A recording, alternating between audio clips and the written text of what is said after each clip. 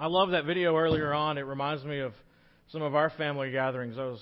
One time we were with Becky's family and all the aunts and uncles and cousins, and someone said, "Pass the bread." And one of Becky's uncles was a pastor of First Baptist Church San Antonio, and he was on the other end of the table. He had the bread, and there's a brother on the other end of the table. There's about 25 or 30 of us, and he said, "Pass the bread." And so the pastor guy picked it up and just passed it really quickly across the table and hit the other brother right in the forehead, right onto his plate. And I was like, that right there is family gatherings.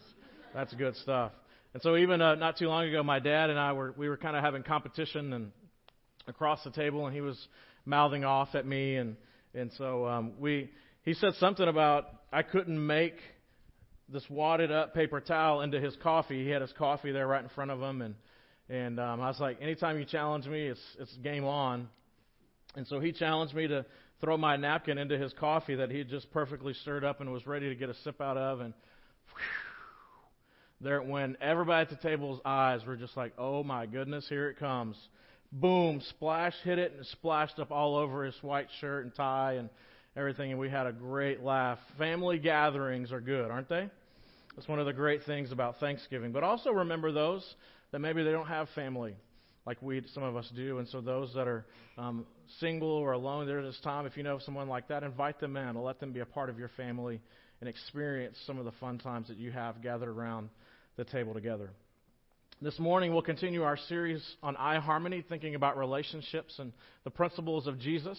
And so we've talked about having a new heart, that's the source of our communication. We've talked about how we should be humble and serve, even though we have the rights to demand other people to serve us, that we get down and serve other people, even though we don't have to do that, and of being sacrificial, and a variety of different ideas that are literally upside down thinking from what the world tells us about relationships, about demanding our own rights and getting things our own way, the way we want it and how we want it.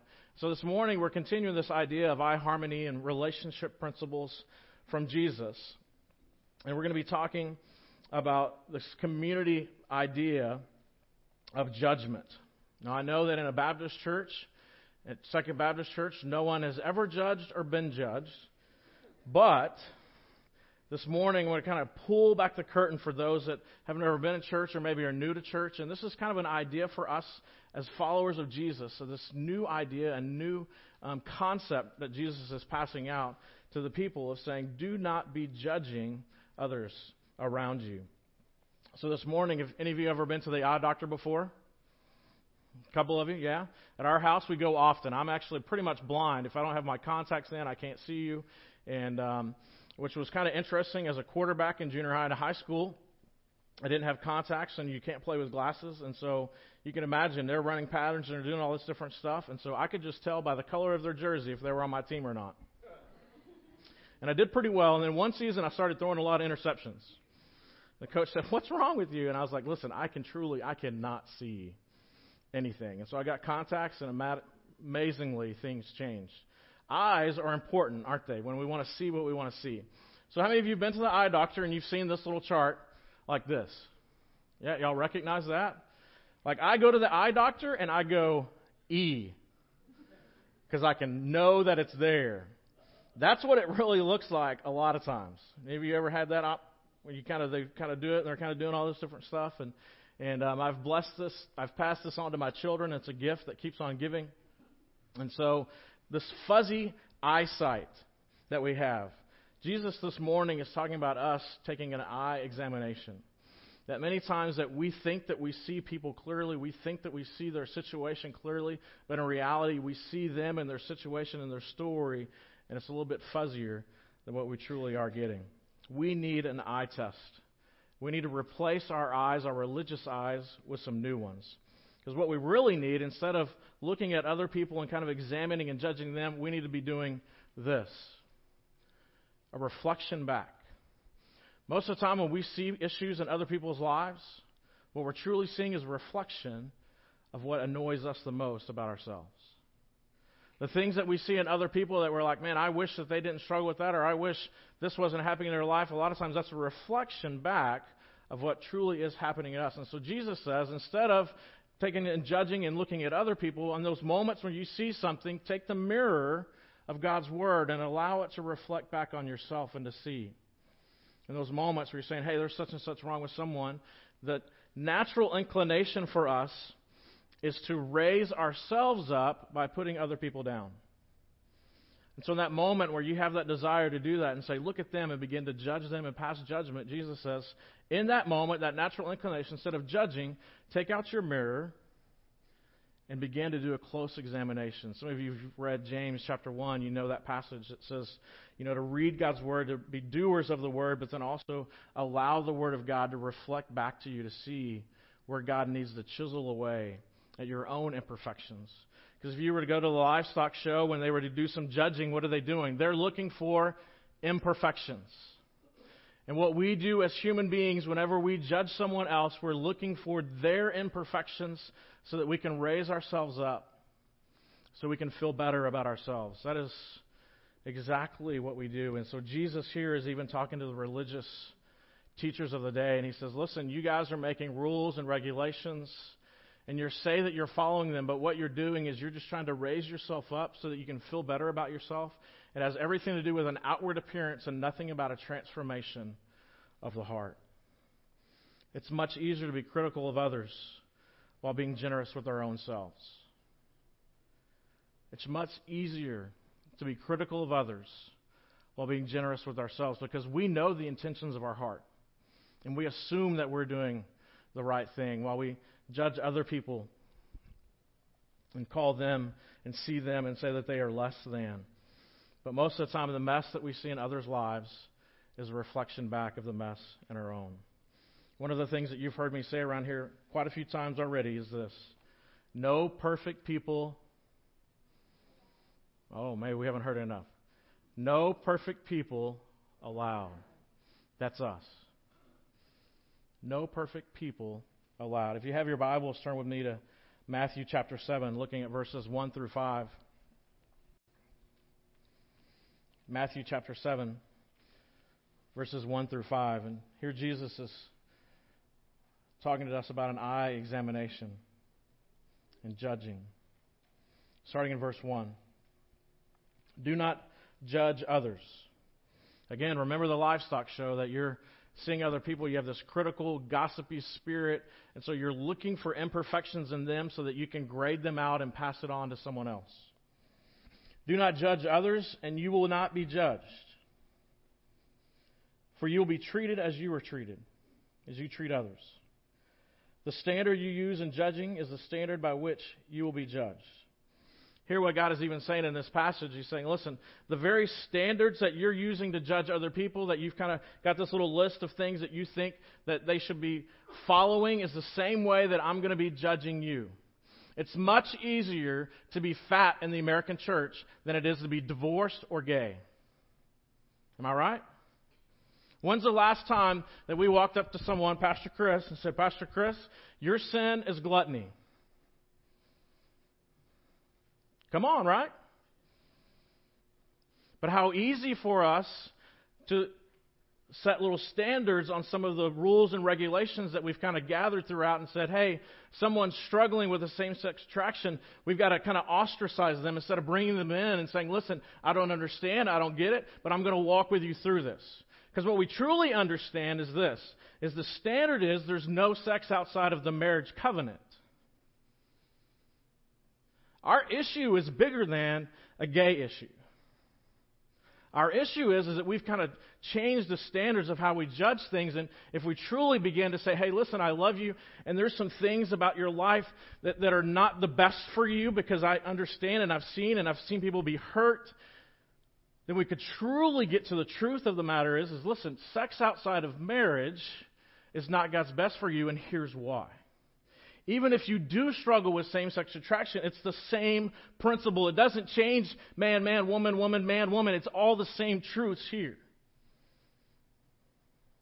And so for us as a Christian church, we need to be understanding that what we stand for is that God desires a man and a woman to have a covenant relationship together and to live their life as long as they can possibly live it in that covenant relationship, and that the bride of Christ and him as the groom is that wedding between a man and a woman is the thing that he holds up dear. If you look at the beginning of the time and you look at the end of time throughout Scripture, he holds up the wedding between man and woman and says, this is what I'm talking about. This is what a covenant relationship looks like. And so for us then to begin to change the rules of what we judge is changing Scripture.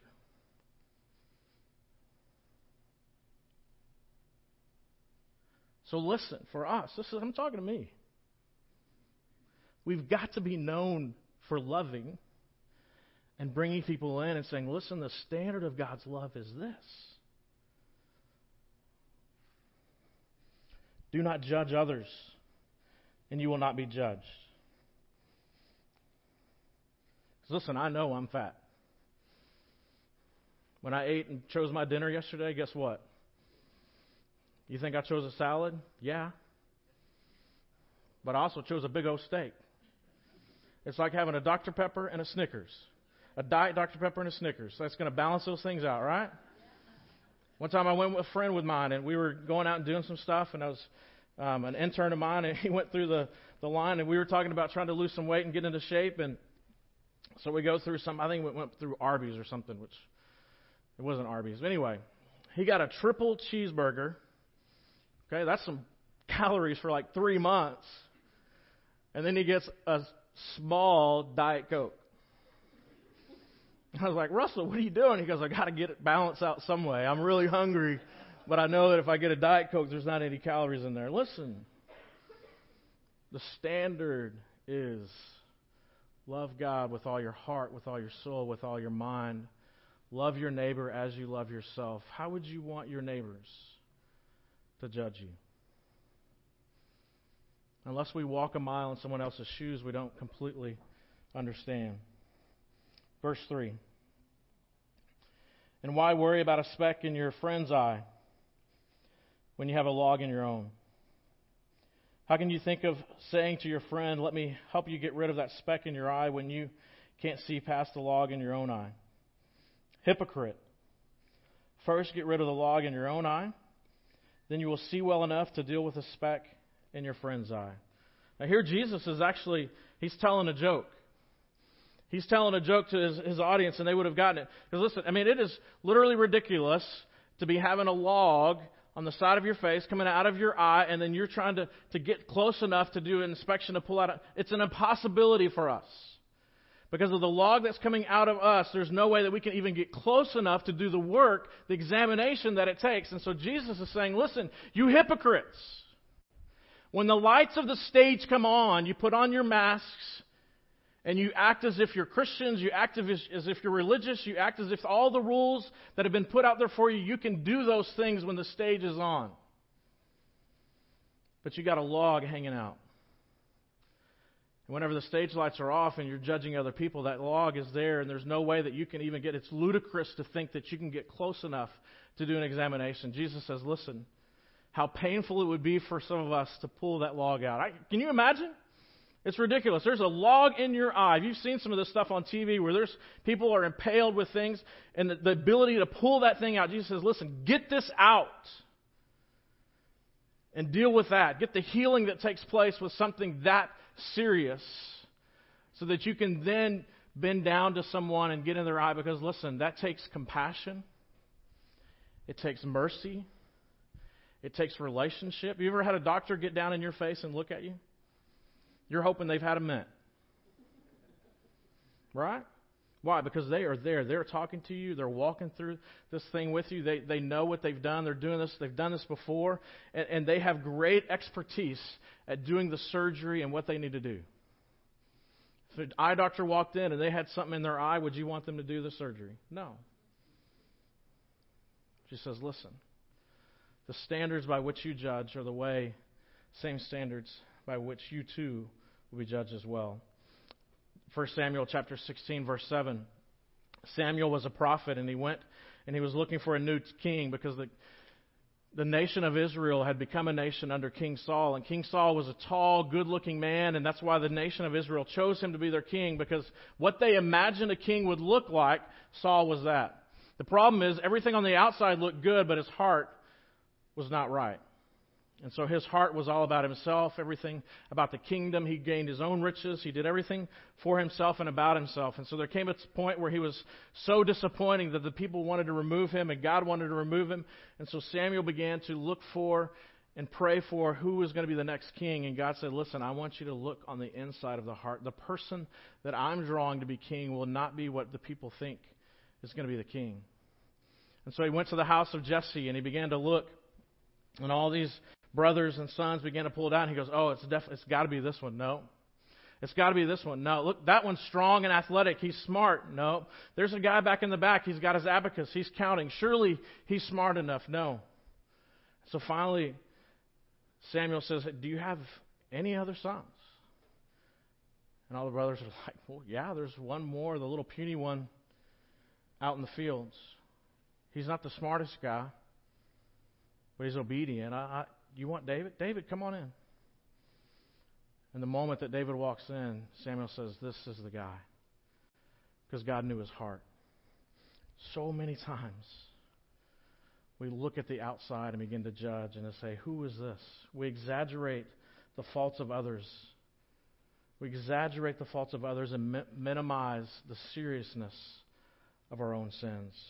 In Matthew chapter 23, verse 25 and 26, it says this, what sorrow awaits you, teachers of the religious law, and you Pharisees, hypocrites, for you are so careful to clean the outside of the cup and the dish, but inside you are filthy, full of greed and self-indulgence. Next slide. You blind Pharisee, first wash the inside of the cup and the dish, and the outside will become clean too. When we do the dishes, we clean the inside, right? Why? Because we're going to drink from it. And when we clean the inside, also the outside happens. Here, too many times in church, we get religious. We clean up on Sundays. We do our thing on Sundays, and we perform for those around us. But on Monday, on Tuesday, and Wednesday, we're not the same person. Jesus says to us, listen, I don't want you just to clean up. I want there to be this heart transformation, that you begin to move and to be different. Integrity is the ability to judge yourself rightly and being willing to make the changes. That as you see in other people issues and struggles, look back at yourself and saying, listen, am I seeing a speck in their eye because there's a log in mine? And begin to pull back and allow that mirror to begin to do the judging for yourself. A hypercritical judging spirit is one of gossip. I know they don't gossip anymore in high school and junior high, but back in my day, that was the way that we would tear people down. And I know we don't do that as adults, but it's this mindset of looking at others and saying, look at them. Look at the way that they dress. Man, that person's got tattoos. Why do they have so many tattoos? I'll give you some thoughts here as we close out. Reasons that we should not be judging others. One is we don't have the whole story or all the facts. The story about a judge, Judge Peter Aber, and his kids asked him, he was reading Purpose Driven Life, a great book written by Rick Warren, and they're asking him, Dad, as you're a judge, how difficult is it? All these people come before you. What's your purpose in life other than putting people away in prison? He began to really think about that question. He'd been a judge for a long time, and he'd seen so many people come through, and he became jaded and became hard-hearted toward different things. And so he began to think about this, and this idea and this thought began to process in his mind. He says, listen, so many people come before me, and I truly don't know their story. So he began to research. One of the things that he saw a lot of were prostitutes that would come through. And so he, again, got to that point, just like, they're just prostitutes. Put them away. One day began to do research, and he realized that almost 90% of women that are in prostitution were sexually abused by the time that they were 8. Almost 90% of the women that came through his court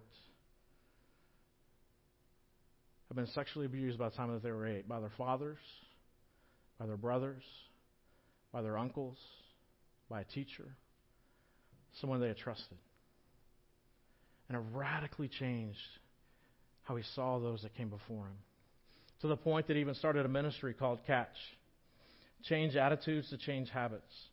It became a 2-year program for women that wanted to change their life, and he allowed them to go in. He funded it pretty much all of himself to start out, and so ladies could, for 2 years, could live, and they could relearn habits to become free of where they were at and free of the drugs, to numb the pain so that they could live and have life after this and develop those life skills.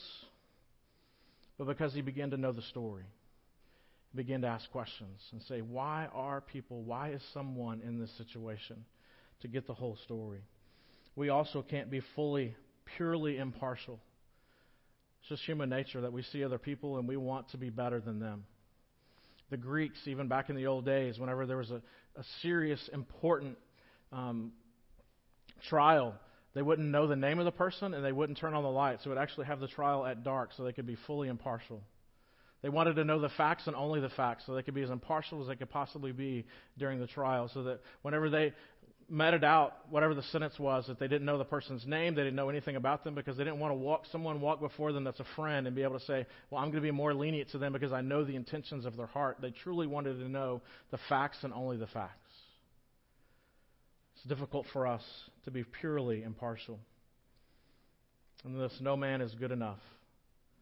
No man or woman is good enough to judge another man or another woman.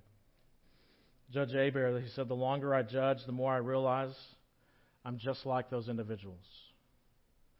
The more that I stand in judgment of others, the more I realize that I am just like them.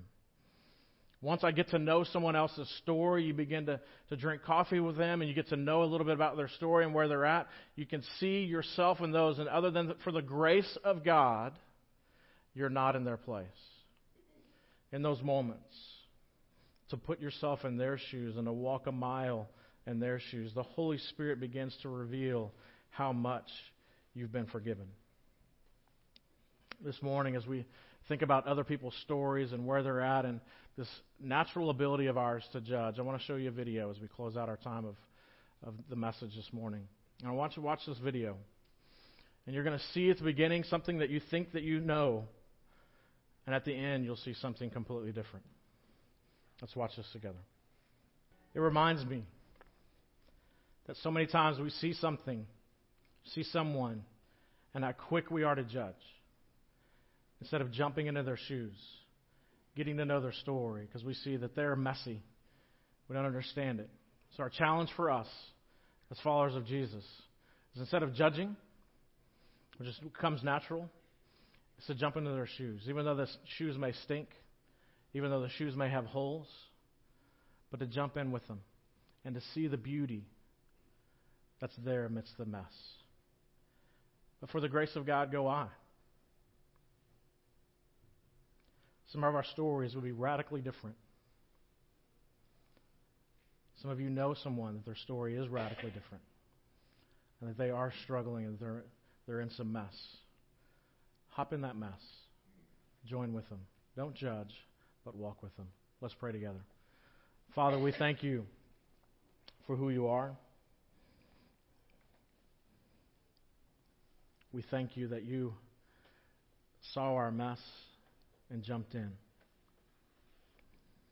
Father, you did create beautiful things. And each one of us are beautiful. You created unique, individual, one-of-a-kind things, people. And Father, we want to bring honor and glory to you. Instead of judging, jump in and say, God, what a great job you've done. As people's stories are unfolding all around us. Their stories are going to look different in us, but Father, thank you for allowing us to be a part of it for just a moment. It's in your Son's name that we pray. Amen.